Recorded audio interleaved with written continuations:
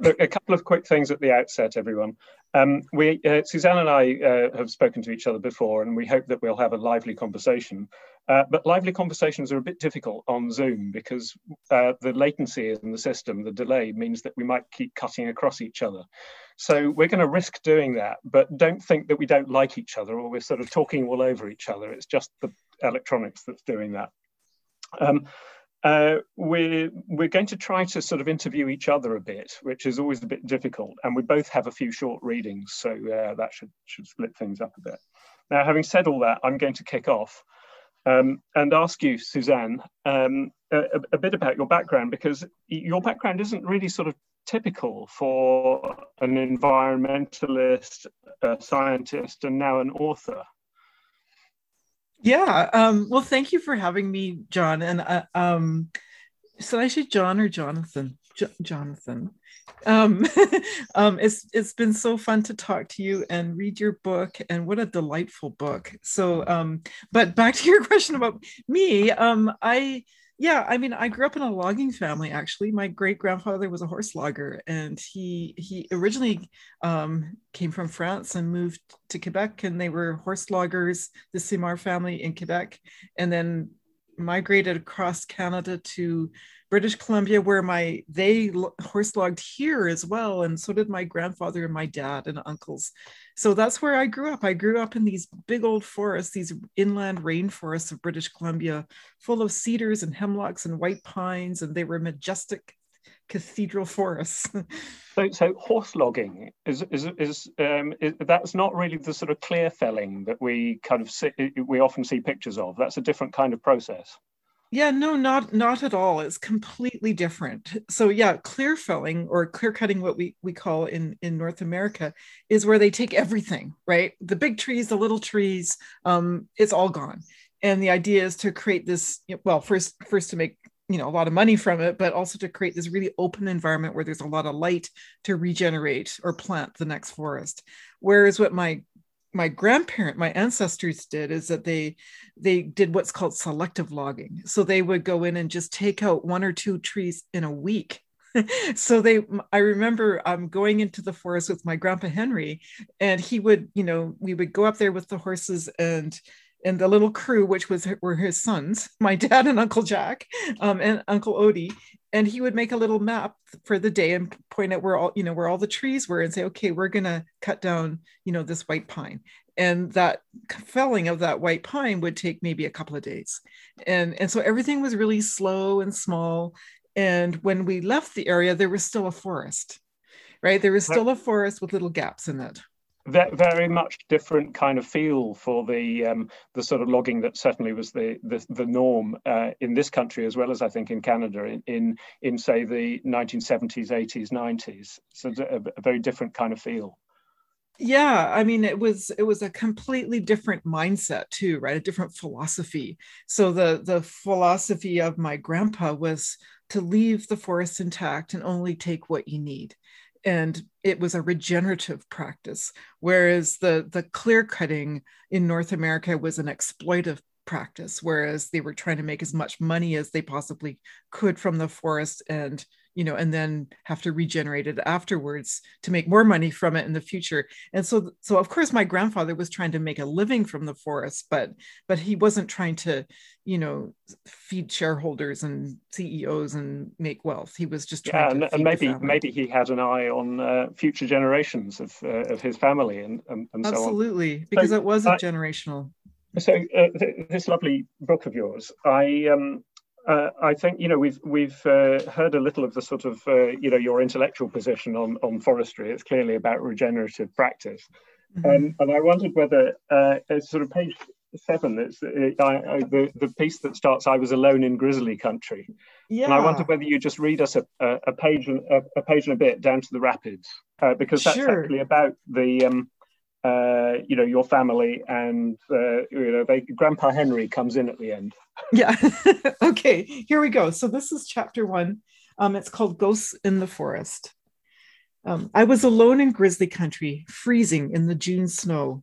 20 years old and green, I was working a seasonal job for a logging company in the rugged Lillooet Mountains of Western Canada. The forest was shadowed and deathly quiet, and from where I stood, full of ghosts.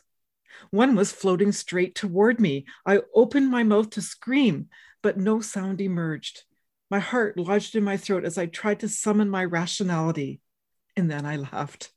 The ghost was just heavy fog rolling through, its tendrils encircling the tree trunks. No apparitions, only the solid timbers of my industry. The trees were just trees. And yet, Canadian forests were always felt haunted to me, especially by my ancestors, the ones who defended the land or conquered it, who came to cut, burn, and farm the trees. It seems the forest always remembers, even when we'd like it to forget our transgressions. It was mid-afternoon already. Mist crept through the clusters of subalpine firs, coating them with a sheen. Light refracting droplets held entire worlds. Branches burst with emerald new growth over a fleece of jade needles.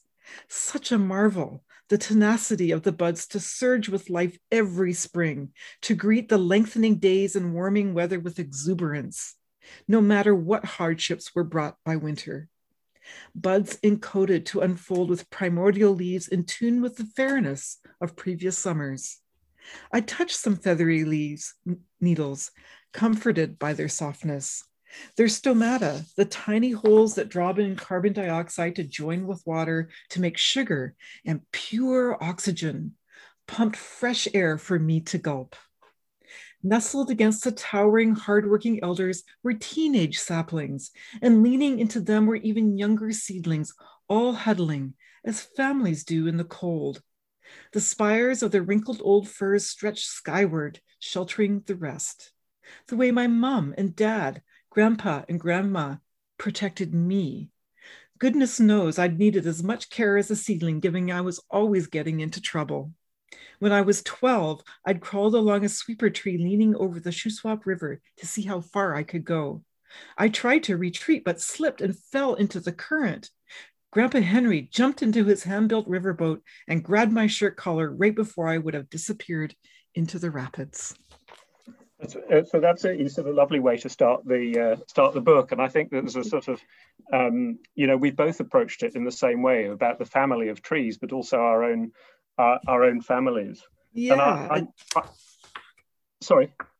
Yeah, and it's such a contrast, right? You grew up around Kew Gardens and with your mom and dad, and I was fascinated by your own introduction, and I was wondering, Jonathan, if you could read for me too, if you could read from bottom of page 9 and tell me, about your inspirations. Yeah, so I yeah, okay, I'll read this. One of my earliest memories is of a spectacular cedar of Lebanon near our home. One winter morning, we found it dead, its trunk and limbs strewn haphazardly and being sawn up. It had been struck by lightning. That was the first time I saw my father cry. I thought about the huge, heavy, beautiful tree that was hundreds of years old and that I had thought invincible and wasn't. And my father, whom I had thought would always be in benign control of everything and wasn't. I recall my mother saying that there had been a whole world in that tree. I remember puzzling over that. My mother was right. There was a whole world in that tree, and so there is in every tree. They warrant our appreciation, and many of them need our protection. And at the time, it was a very sort of moving moment for me because of my parents' relationship with trees. But at the time, I took that literally. I took what my mother said, there was a whole world in that tree, meaning that there were lots of insects and creatures that all depended on each other and so on. It was only decades later that I realized that my mother was looking at my father, who had lost his family in the Second World War. And, the tree was a metaphor for the family. And it was a sort of really hard moment when I suddenly came to that realization much later in life. Yeah. But you made this transition from working in logging, doing the family business, to being a scientist and wanting to protect trees in a way which was probably different from even the way your grandfather would have wanted to protect trees. I don't know. How did you make that transition? Yeah, that's a great question. I think, Jonathan, what we share in common is that we both love trees, and we both love our families, and we see them in each other. I think so. I had that sense, right? I had that sense of caring about the forest and caring about my family, and that to me they were one and the same thing, because I just grew up in that, right? The family literally lived in the forest. We literally in the summers we lived on a logger's houseboat, and I would participated in these old ways of logging, and it was just how we made our livelihoods. We lived in these majestic forests, and I saw them regenerate. As soon as there was a gap in the forest created by the logging, the hemlocks and the cedars would burst into the openings and just. But how did you make the transition from that sort of life that you were leading to being an academic, a scientist? Yeah, because I became a forester, not even knowing what a forester was. And it was at a time, it was in the late 70s and early 80s when I joined the Faculty of Forestry at UBC as an undergraduate student. And it was among the first years they were letting girls into the faculty because it was a man's world. And I didn't know that I wanted to be a scientist at that time. I didn't even really know what a forester was. But when I started, all the students back then got jobs in the forest industry or some way to do with forestry. And so I got these summer jobs working for this industry that was mowing down the forest, basically, like what we talked about, this clear felling. And I could see it was so, wrong. So it felt so wrong to me. And of course, then my job was to repopulate these clear cuts with seedlings, which were always of one species, and they didn't do well. They were sickly, and so I set on this quest to figure out what were we doing wrong, even though I look back and obviously it's clearer now to me. But I didn't, as a young woman, I was just so happy to have a job and to be out there, and yet seeing this very conflicting environment. And so eventually I became a scientist to try to figure that out. What were we doing? You say that it's kind of obvious to you now, but I know plenty of people who are running commercial forests around the world who for whom it is still not obvious. So maybe for the audience at least, you could spell out your path to finding the solution, and also how it is now obvious and what it is. Yeah. Well, I mean, one thing about forestry is there is no single solution, but there are singular principles, and so the principles are that forests, they're built from something, just like families are built from parents and grandparents. Kids are born into their families, and they rely on the history, the knowledge that is accumulated in their families, their societies, and so on. It's the same in forests, right? So a forest regrows from the seeds of old trees, and they're facilitated by the presence of elders. These are just trees that are retained. We call it retention forestry now, or where you just take out a few trees, or maybe quite a few trees, but you still leave these legacies, these old elder trees, and they facilitate the regeneration not only by providing seed, but by their whole below ground networks, which is what I studied, right? I was interested in what was going in the soil. And all of these trees form what are called mycorrhizas, which are these symbiotic organisms, these fungi that associate with all trees all over the world. And they're called obligate mutualists in that the fungi receive photosynthate from the trees, and then they use that energy to grow through the soil, picking up nutrients and water and delivering it back to the tree. So we're talking about a variety of different fungal species here. It's not just like there's one kind of mycorrhizal network. There are lots of different fungal species, and they're associated with each one or two or a handful of each will be associated with different species of trees. Yeah, exactly. I mean, there are literally thousands and thousands of these mycorrhizal fungal species in the world. I think the last count was like, of all the fungi, there were like 55,000 species or something. Douglas fir alone can associate with thousands of species. Okay. But in a single forest, like in a hectare, for example, there's probably 100 or 200 species present. And they're of all these different functions, right? Some of them are really good, are old species. I call them old growth fungi. That's kind of a colloquial name, but they grow on old trees, and they are thick and fleshy, and they grow long, a lot of them long distances. They pick up nutrients and from hard to get places and then deliver them back to the tree. And then other fungi do other jobs, right? So they all have their own job, their own niches. When people think about fungi, they might think about just what you might call the fruiting bodies of the fungi, Mm-hmm. the bits above ground that look like a little thing that Alice in Wonderland would perch on, the mushroom, if you like. Yeah. But that's not the full extent of the organism, is it? There's a whole other world underground. Yeah, exactly. So the mushroom is just the tip of the iceberg. So it's the fruiting body. It's like the apple on a tree. And so it's got the spores that will, disperse and then spawn new fungal mycelium elsewhere. But the vast majority of the fungus, 99% of it is this mycelium, these fungal threads that grow through the soil. And they coat the soil pores, they coat soil granules, and they work on those granules of soil to get at the nutrients. So yeah, it's packed full of these fungal threads, the soil. The fungus benefits by getting the products of photosynthesis, the sugars and whatnot, from the tree roots, that it's got originally from the leaves and the rest of the plant.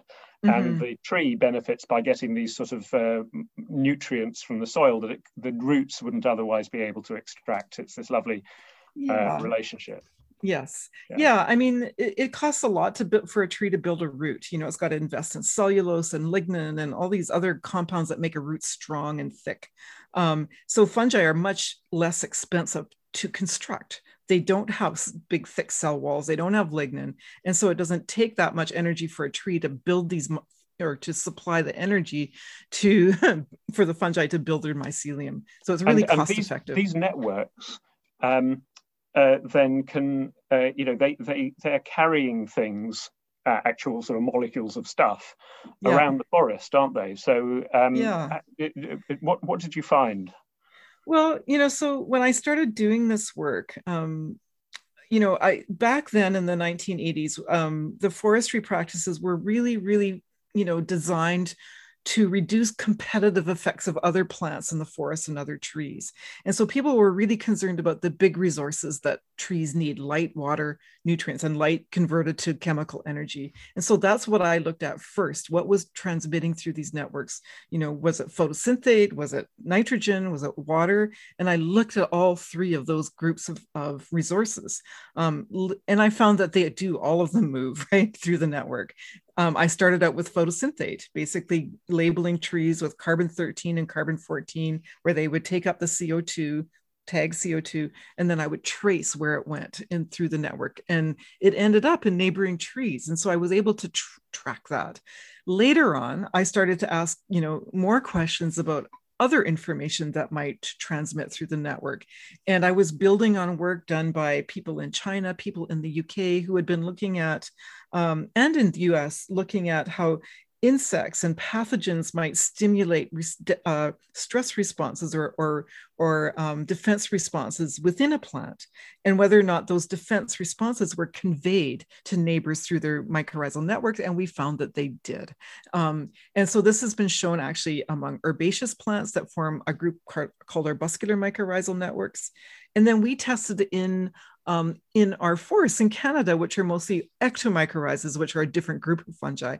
And sure enough, we found that this kind of information transmits from tree to tree, even of trees of different species. And the recipient tree of this information is able to upregulate its RNA, produce more defense enzymes, and be more protected against that stressor on the neighboring tree.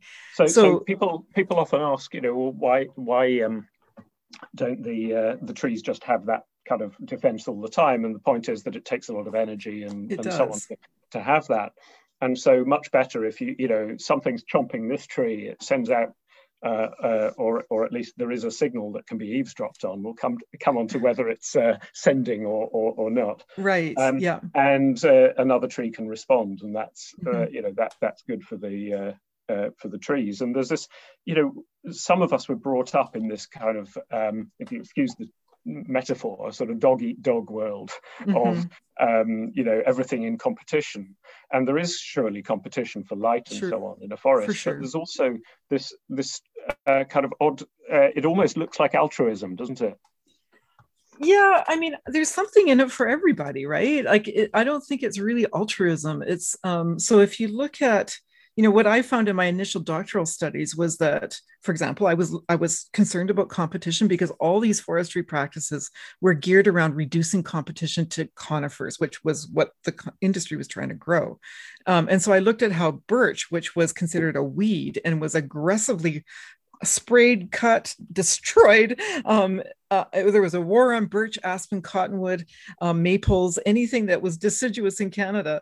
They were basically annihilated. And so I was thinking, well, at the same time, seeing diseases, run, through these cleansed plantations. And so I thought, is birch really a competitor, or is it also sharing resources below ground? And so what I found was that the more birch shaded Douglas fir, the more carbon it also transmitted to Douglas fir. And so and then this sort of net transfer from reversed in the fall and the spring when fir was actually more photosynthetic than birch. And so it wasn't, they were both benefiting from this association. It wasn't altruism. It was like, the whole community benefited. It reduced the disease load. And of course, yeah. And sorry for cutting across. Of course, one of the great beneficiaries in all this is the fungus. The fungus kind of wins every which way, doesn't it? And if you look at it from the fungus's point of view, then it's absolutely fantastic to have things that are photosynthesizing all over the place, and a forest that is healthy, because you're going to get so much more in the way of nutrient. So yep. One of the questions that I'm sure you're asked is, you use in the book, and I think you use rather carefully, the words sentience and agency. Now, when I give tree talks, one of the things that people most often ask is, are trees intelligent? And then in my sort of slightly studenty kind of way, I say, well, it depends what you mean on intelligence and so on. But I wonder where you stand on this sort of sentience and agency in trees. Yeah, this is a difficult topic for us as scientists, because we're trying to describe these phenomena that we see with our scientific tools. For example, I've found that the network below ground has got the same architecture as a biological neural network, and that the compounds that transmit through that network are very similar, if some of them are even the same, as neurotransmitters in our own brains. And so there's all these cross system conservation of these patterns, these processes, but they're not the same. I mean, a forest and a plant doesn't have a brain, it doesn't have a nervous system, but these patterns are highly efficient, they're highly resilient, and so they evolve through many systems. And so this leads me to say, okay, well, what am I looking at here? There's this network. It allows trees to perceive each other. They respond to each other. They make decisions about where to grow their roots, where to grow their branches. They do have agency in their health in the future, and so so whether or not they're going to continue to thrive and grow tall and shed seeds, and those decision points about that trees make are about agency for their future. And so then you think, well, aren't those the hallmarks of intelligence? Isn't that an intelligent way to carry out your life? And then people will say, oh, well, you can't use the word intelligence because that's a human word and it describes what we do. Well, yeah, I mean, that's true. But I think what more that shows us is the limitations of the English language, that we actually don't have words to describe this incredible phenomenon that we see in trees and plants. And I just add one point that, many of the ancient languages, so for example, I live in North America, there are, hundreds and hundreds of Aboriginal nations that live here that have words to describe these phenomena, and those languages are being rapidly lost, but the nations are trying to hang on to them to try to recover their languages, and they have words for this. And I find that amazing, right? That the English language needs to evolve a little bit so that we are able to better discuss and understand each other about what we mean about these phenomena. Yes, yeah, I very much agree with you. When we hear about a signal effectively being sent from a tree to another tree, it's you immediately want to know sort of where is there intentionality in that? Does the tree register that there's another tree somewhere else that it needs to protect, or is it just that when this happens, such and such a chemical reaction happens, and as a result of that, it wafts through the air or goes through the fungal network and has an effect on something else, in the way that a computer modem is not an intelligent device. It's very hard to have these conversations with the limited language that we have, isn't it? Yeah, and our limited understanding as well. I think in some ways, Western science has been amazing in allowing us to get a little look at these incredible things that trees and plants are doing, but it's limited. So for example, in experiments, a biologist is like overjoyed when they can explain 50% of the variation and how that plant is working, and that other 50% you say, oh well, it's just something I don't understand. Well, that is where the magic lies, right? That is where we don't understand that, but that is what gives that community of plants health and vigor and beauty, and able to have emergent things like the ability to have biodiversity and carbon sequestration and so on. But yeah, I mean, one of the things that I beg your pardon, sorry, it's that delay again. Go ahead. No, it's okay. Yeah, go ahead, John. Well, no, I was going to say that one of the things that I think from your writing, you and I very much have in common is this feeling that humanity, we are part of nature, not separate from nature. Yeah. And this is something that I suppose right back to Darwin. Those who there is a sort of philosophical difference between the people who think that man, usually man rather than woman, is in God's image, and everything else is subservient, and the thought that actually we are part of nature. Yeah. And I think that you and I are probably on the we are part of nature end of the spectrum. We definitely, when I read your book, this is about people and trees, right? This is about how people have interacted with and loved and cared for trees for a long, long time. And in return, the trees look after the people. And my book is very similar, right? Can I suggest, actually, I'm just trying to think what page it is. It's 294 in your book. I hope you've got the same edition. You've probably got the. You never know. I've got the American edition, but I think it's the same. So what we're going to try and do here, folks, is that Suzanne will read a paragraph, half a page. I'll read a page of mine, and she'll come back with the second half of the page, and you'll see what the sort of similarity is between us. And it's got a bit of politics in it as well. So if you start with I don't presume. Okay. And do you want me to go down to to the Salish concept? Okay. And then you've got your part picked out. Yes. Yeah. Okay. Okay, then here we go. We'll see how this goes, John. Okay. I don't presume to grasp Aboriginal knowledge fully. It comes from a way of knowing the earth, an epistemology, different from that of my own culture. It speaks of being attuned to the blooming of the bitterroot, the running of the salmon, the cycles of the moon, of knowing we are tied to the land, the trees and animals and soil and water, and to one another, and that we have a responsibility to care for these reconnections and resources, ensuring the sustainability of these ecosystems for future generations, and to honor those who came before, of treading lightly, taking only what gifts we need and giving back, of showing humility toward and tolerance for all we are connected to in this life, this circle of life. But what my years in the forestry profession have shown me is that too many decision makers dismiss this way of viewing nature and rely only on select parts of science.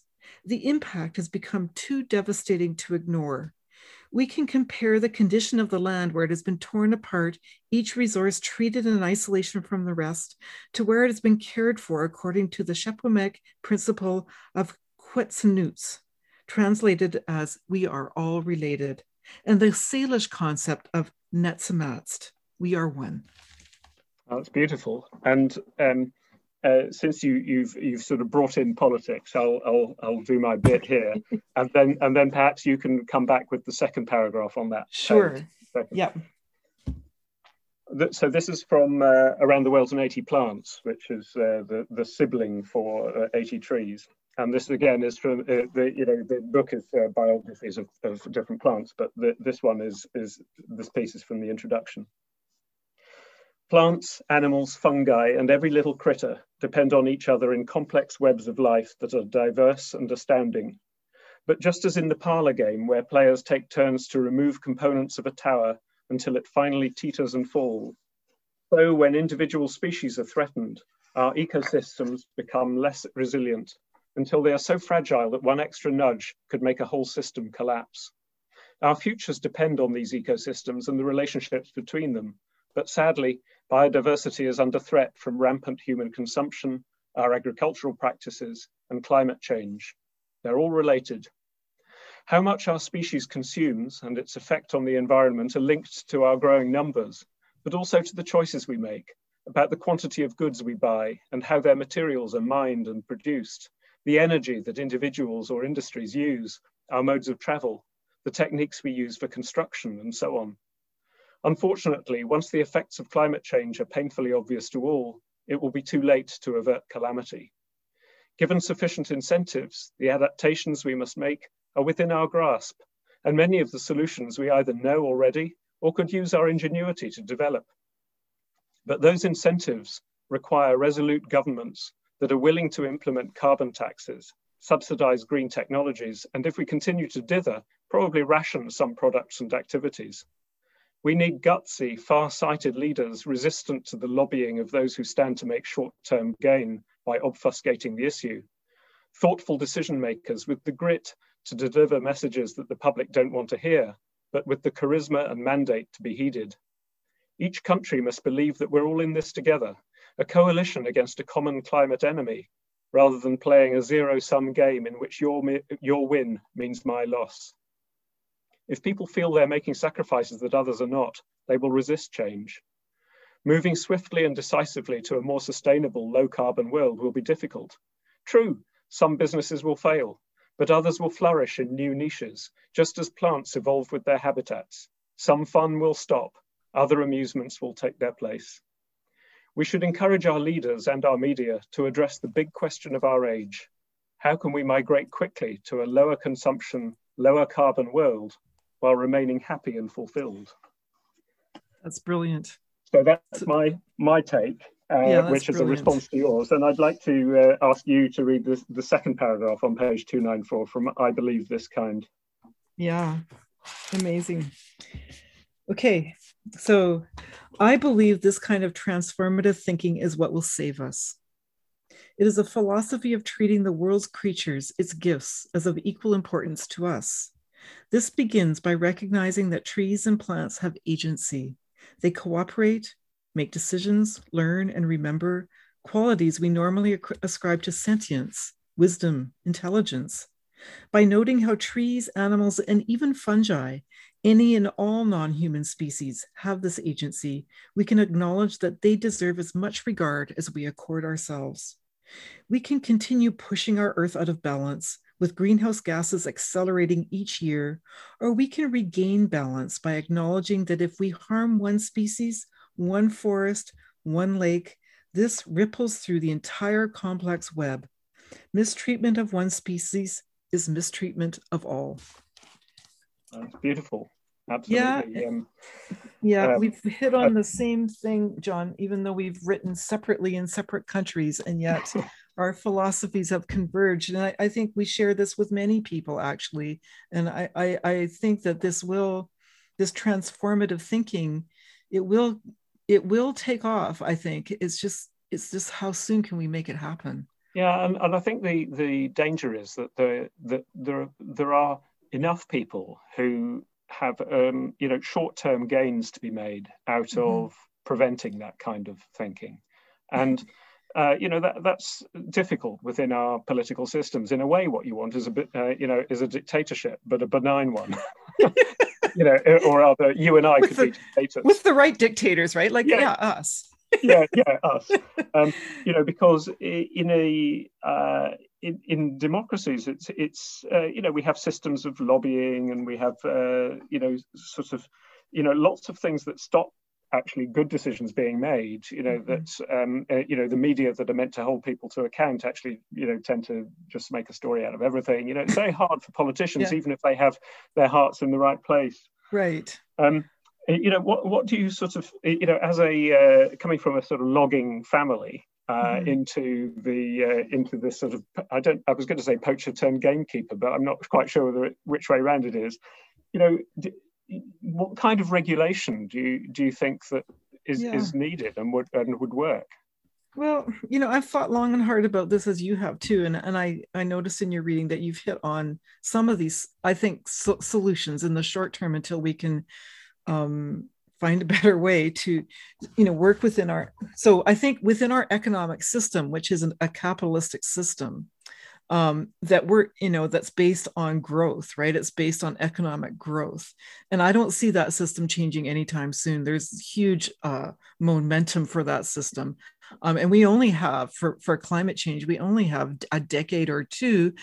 Not even that, we've got to act now, right? So how do we change how we value our natural world? Because right now we're exploiting it, right? We're seeing species extinctions and climate change and, this, fertilization of the northern hemisphere. And how do we change that? Well, I think one way we can do it is to place a monetary value on these other services that the ecosystems provide. And I hate to use that word because it's very economic, but the very life-sustaining support that it provides us, we need to value that. Imagine. It is a real problem, isn't it? That it is. The economists sometimes call it externalities. The sort of all the benefits that organizations, companies get and profit from that are kind of the commons, are not paid for, and all the damage that is done to the commons is not paid for either. Right, it's publicized. It's the public risk, which is obviously a huge issue. I want to remind, we've got about sort of 18 or 19 minutes left, and I wanted to remind those who are listening to stick in questions in the Q&A. Those are being fantastically and efficiently filtered by the Daisy and her team in the background and fed to me on a mobile, which is why I keep looking down. So it's not because I'm not concentrating. There's a question here which I had been intending to ask anyway from an anonymous question, which is, the world of logging, if ever there was a male-dominated world, surely it's kind of lumberjacks and logging, and it's the archetypal male world, and you've not only navigated that, but really sort of found your own route. And how difficult has that been for a woman in Western Canada? Should I laugh hysterically or just answer your question? Well, I think you've answered it, haven't you? I mean, a lot of bumbling along, a lot of pain, a lot of hurt, but also just persevering, right? And what else was I to do, right? I was just so, I love the forest. My whole world is about forests and my family. And so I just, my heart and soul is in it, just because I love it so much. Um, Was and your so mother I was just, your mother a really sort of strong role model? yeah, I guess she was, in her own quiet way. And my grandmother as well, very stubborn. But they all, grew up from the land and, and a lot of, difficult things too, right? Death and birth and, just survival. They didn't have the opportunities I had, but that they certainly promoted my sister and I to go on to university and make something of ourselves. Um, and yeah, so I made my way into this world and I loved it because I grew up in the danger of it all. I grew up in the majesty of it all. Where people lost hands and arms and legs but persevered. And so that's what I was. And I also had, and this is super important for all girls that are going into male dominated fields, is to get your support system in place because there will be hard knocks. It's just is the nature of the beast, right?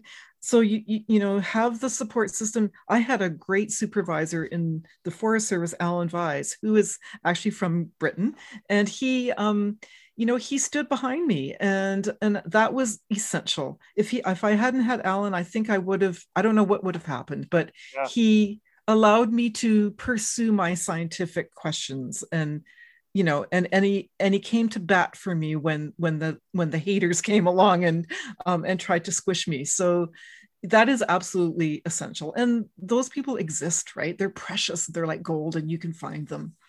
I think this is something that I often am asked by people starting out on their careers. What have I learned, kind of thing, and make sure that you have role models and you have mentors, and and it's especially important for women entering male-dominated worlds, for people from different backgrounds who aren't represented in the area they're going into, and so on. It becomes especially important. But it's people don't always realize that actually for the mentor as well as the mentee, if that's the word, there is real benefit in the relationship. That it's not a one-way thing. It's like these trees, that it's they're getting something from each other. Yeah, it's totally reciprocated. And all that care that Alan gave me over the years, I've been able to give back in spades to my graduate students. And he taught me how to be there for a person, how to have their back, right? And when the tough gets going, you're right there. I mean, but at the same time, you're a teacher and a modeler. So sometimes those students and you can get into trouble, right? Like you get the wrong idea or you get astray, and as a supervisor, your job is to bring them back in or try to show them a way. So yeah, and it takes a lot of strength to do that, but we have that in us, and that's how we bring each other up. That's how trees bring up their seedlings. It's through perseverance, hard work, and sharing our knowledge and sharing our resources, and moving forward as a team. And you have chosen to sort of communicate about your work, and I get the impression from the book and the way that it's kind of there's plenty of science in there, but it's really a sort of autobiographical kind of story of your journey, which is kind of what makes it so sort of readable and such a joy, really. And I'm interested to know, what your motivation actually is with the book.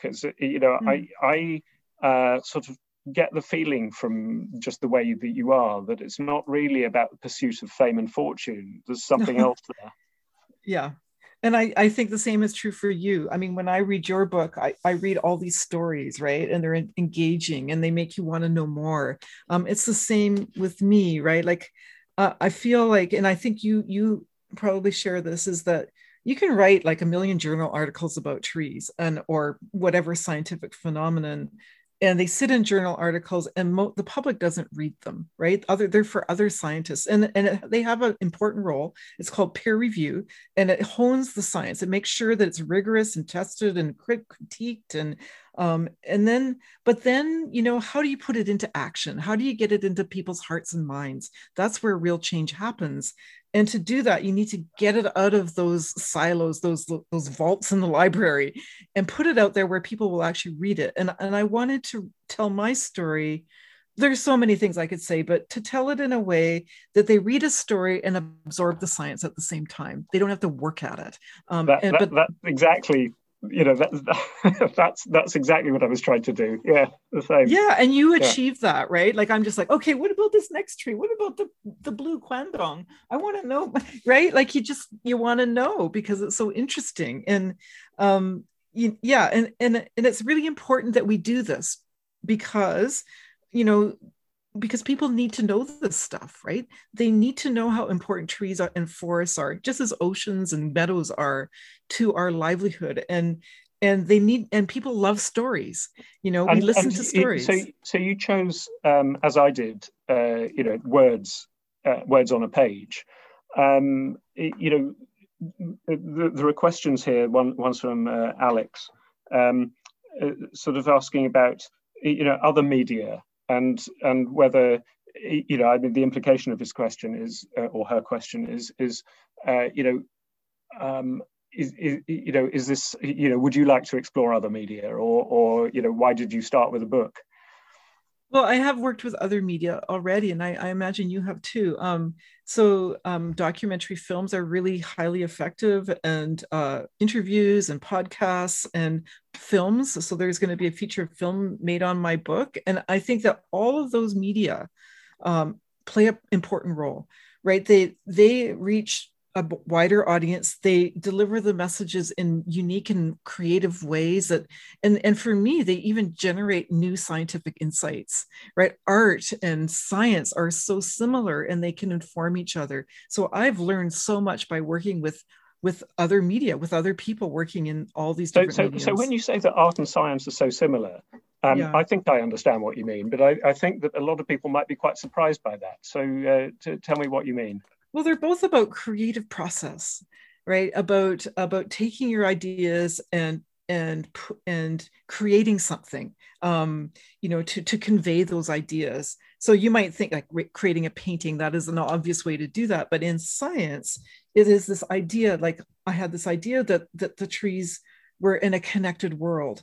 Well, how do I convey that? Or how do I figure that if that's true? And then how do I test it? And how do I create this experiment that might show it? And that creation of the experiment that's like making a painting, right? Oh, I'm going to test this and I'm going to do it over here. And I'm going to look at all these correlations. And it really is like creating a painting. And in the end, you see what emerges out of that painting is even more than what you sought out to create in the first place. It's got messages for you that you didn't even know that you were creating. And if certainly other people look at it and they get ideas. And that's what I've found in my experiments, is that I've learned way more than I set out to find out. Yes, and I think that that both art and science are about curiosity and discovery. Yeah. And the one is very much based on conveying emotion, I suppose, in art. But science is about conveying ideas. But they're both at their heart that have this sort of curiosity and discovery, which is unfortunately something that our education system doesn't always acknowledge, because they see the one about learning facts or something. Yeah, it can get kind of confusing and strict, but I think we do need to make this space for kids to explore. Especially outside, is really will stimulate not just the artistic process but the scientific process in all of us. Well, and outside the wish to protect. There's a question here, nice question here from Ellie B, saying, during your research into trees, what has been your most shocking or surprising discovery? Well, I've had so many surprising and shocking discoveries, but lately, I've been looking at carbon a lot, and carbon is front and center of lots of people's minds. We're in a carbon crisis and we need to manage carbon consumption and storage and all this. So what I've found, I've been looking at forests, where is the carbon stored? And I've looked at everything, the crowns, the boles, the branches, the mosses, the herbs, the shrubs, the soil. And what I found out is that half of the carbon in our forest is below ground. And, you hear stats like that and you just go, oh, well, that's interesting, but you don't really grab onto it. But when you actually look at that and you say, everything you see above ground is mirrored below ground. I mean, it's in a different shape and form, but there's as much down there as there is above. And yet we know so little about it, right? Yeah. We know more about the moon than we know about soils, for Pete's sakes. And soils is where half of this gold, I call it gold because this is what we're going to be managing, what we are trying to manage now. And we're going to have to put a price on carbon. We're going to have to, start trading in carbon, just like we traded in gold once and then dollars and now Bitcoins. And well, carbon is the next frontier, yeah, I think. I mean, perhaps maybe not trading in carbon, but putting a price on carbon. Or a price. And actually people will then trade it because yes. you'll say, I've got a right to create this much carbon dioxide and I'll trade that for your and I think the other amazing finding with that I found, we've also looked at biodiversity in forests, hydrology, like small mammals, big mammals, and biodiversity is correlated with carbon. And biodiversity is correlated also with the ability for forests to clean water, to provide oxygen, for ecosystems to function. And it's lovely. It's a gift from the heavens that these things are correlated because it makes our jobs easier, right? It is, if we, there's a danger to being like focusing on one thing, but carbon is it's the substance of life, right? It's photosynthesis. It's taking the energy from the sun and converting into all the biomass, all the creatures that we have on Earth. And so we can measure that indicator and we can use it as a currency to save our ecosystems by incorporating it into our economic system. And these are the reasons why the number one thing that you should do if is not to plant trees, but to protect the existing forests and trees, because not only have you got much more carbon stored in big trees than little trees, yes. but also it's in the soil and in the biodiversity. Yes.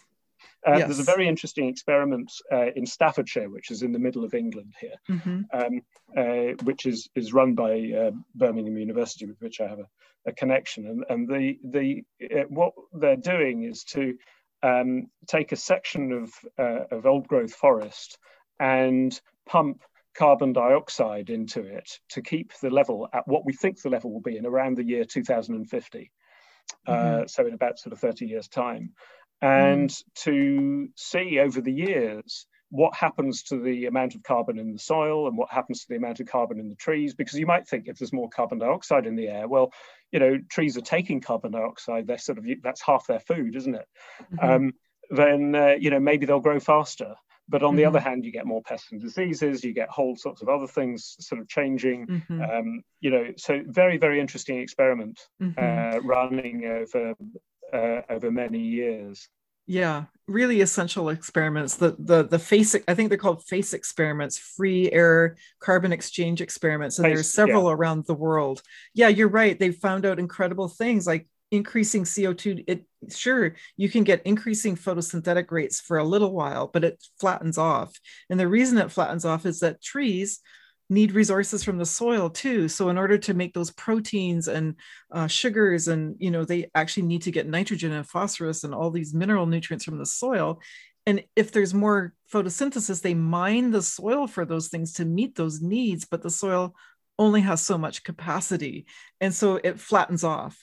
And so, we can't, it's not thinking that the trees will suck up all that CO2 is not, it's false thinking, right? Because these ecosystems have so much capacity. And so we really do need to reduce, CO2 in the atmosphere, the greenhouse gases. We really do need to decarbonize our energy sector so that we can bring it down so that these trees can continue to have healthy lives and do the good work that they're doing, but we can't push them too hard because they will collapse, right? We have to protect them. So there's a question here from Jennifer. Jennifer, who says, when Nature accepted your paper in 1997, she says they coined the phrase "wood wide web." Yeah. Has this actually been an advantage or a hindrance in your science? I think it's been helpful actually. I think it's like a meme, right? It's become so popular. It's become part of the normal language now that it's actually raised awareness. The wood part is a little bit utilitarian, but oh well. The important thing is that people remember it and they think that the world is a connected place. So I think it's been actually a good thing. Yeah. The connectedness of sort of our relationship, as we've been talking about, really the sort of common theme is our relationship as being part of nature and part of that web. How do we best get across the sort of that message about connectedness? Because if the people who run Exxon or Shell or the people who run our education system sort of really believed that we were part of nature, they wouldn't necessarily act as they do. Yeah. So how do you kind of get this across? I don't know. I could ask you the same question, but I would like you to answer that question too, because I think it's a super important question.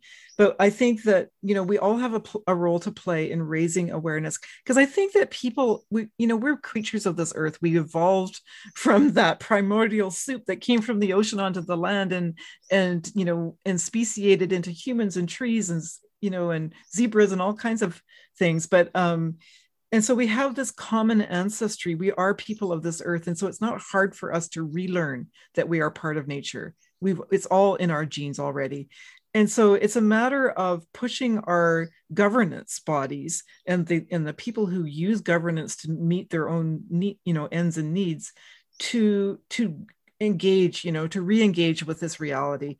And how do you do that? Well, there's lots of ways. You can work within systems. You can work outside of systems. I've been in all of them. It's really, we need everybody to do, have their role. Everybody needs to work, some people inside, some people outside. On the outside, it's being active, right? Being like, you can be an activist, right? You can actually put your life on the line, like kids and seniors and First Nations people are doing in Canada to save our last little bits of old growth forest. You can be an activist in the way you have your habits, like you described in your book, about what you consume and your choices. And then you can pressure your politicians through how you vote, right? And then holding their feet to the fire when they abrogate on their promises to the public. And that pushing is absolutely necessary from all sectors. And then on the inside, whether you're inside government or inside scientist or whatever, then you have technology at your disposal. And so when the time is ready for the government to make a transformational change, you're there with the solutions. And so all of these sectors have to work together, even though it's not, we're not that organized to be going, you do this and I'll do that. But we actually have all that in place, right? We do have all these people who do these different things. We all play an important role. And we just got to keep at it. We've got to have good leadership. We've got to have followers. We've got to have good people on the outside, good people on the inside. So I don't know. What do you think, John? Well, I was just sort of thinking, gosh, I agree with everything she said. And I could have said the same thing if only I had said it first. Completely agree with that. All of it, and there's no but. I would just add that sometimes when you're trying to persuade people, it's really helpful to understand their motives. And the motives that people have for sometimes doing the wrong thing are not always evil motives. Right. So there are evil motives around. There are short-term, like the tobacco industry, knowing that, they were causing harm and disguising it and so on. And that's happening in the oil industry. Right. But there are other people who actually have, really quite good motives. There are people who are sort of mowing verges and planting, grass from here to further notice because they've just always done it that way. And because there is part of us that wants to tame nature. And, just sort of moving people on in a way that is not confrontational. Can also be helpful alongside the activism and the the things that you described, where excellent you really do need to hold people's feet to the fire. Yeah. Sadly, we're out of time now. Yeah. It never has an hour gone so quickly. And one of the questions, Suzanne, that you sort of said to me, kind of if we ran out of time, as if we would, what would be your, if you had written a book called Around the World in 80 People, who would you choose to represent England or Canada? And I was trying to think on Canada, would it be Margaret Atwood, with wood in her name and nature in her writing? No, I think if it doesn't sound too creepy to say so, I'd say Suzanne Simard. I think it would be. So that's a bit creepy, isn't it? And what about and for England, would it be Boris Johnson or Jonathan Drury? I think it should be Jonathan Drury. Bless you. Now stop flirting, Suzanne. And I'm going to say we'll stop there. And I thank you to you, and thank you to the audience, and thank you to 5 by 15 and Daisy Leach for making this happen.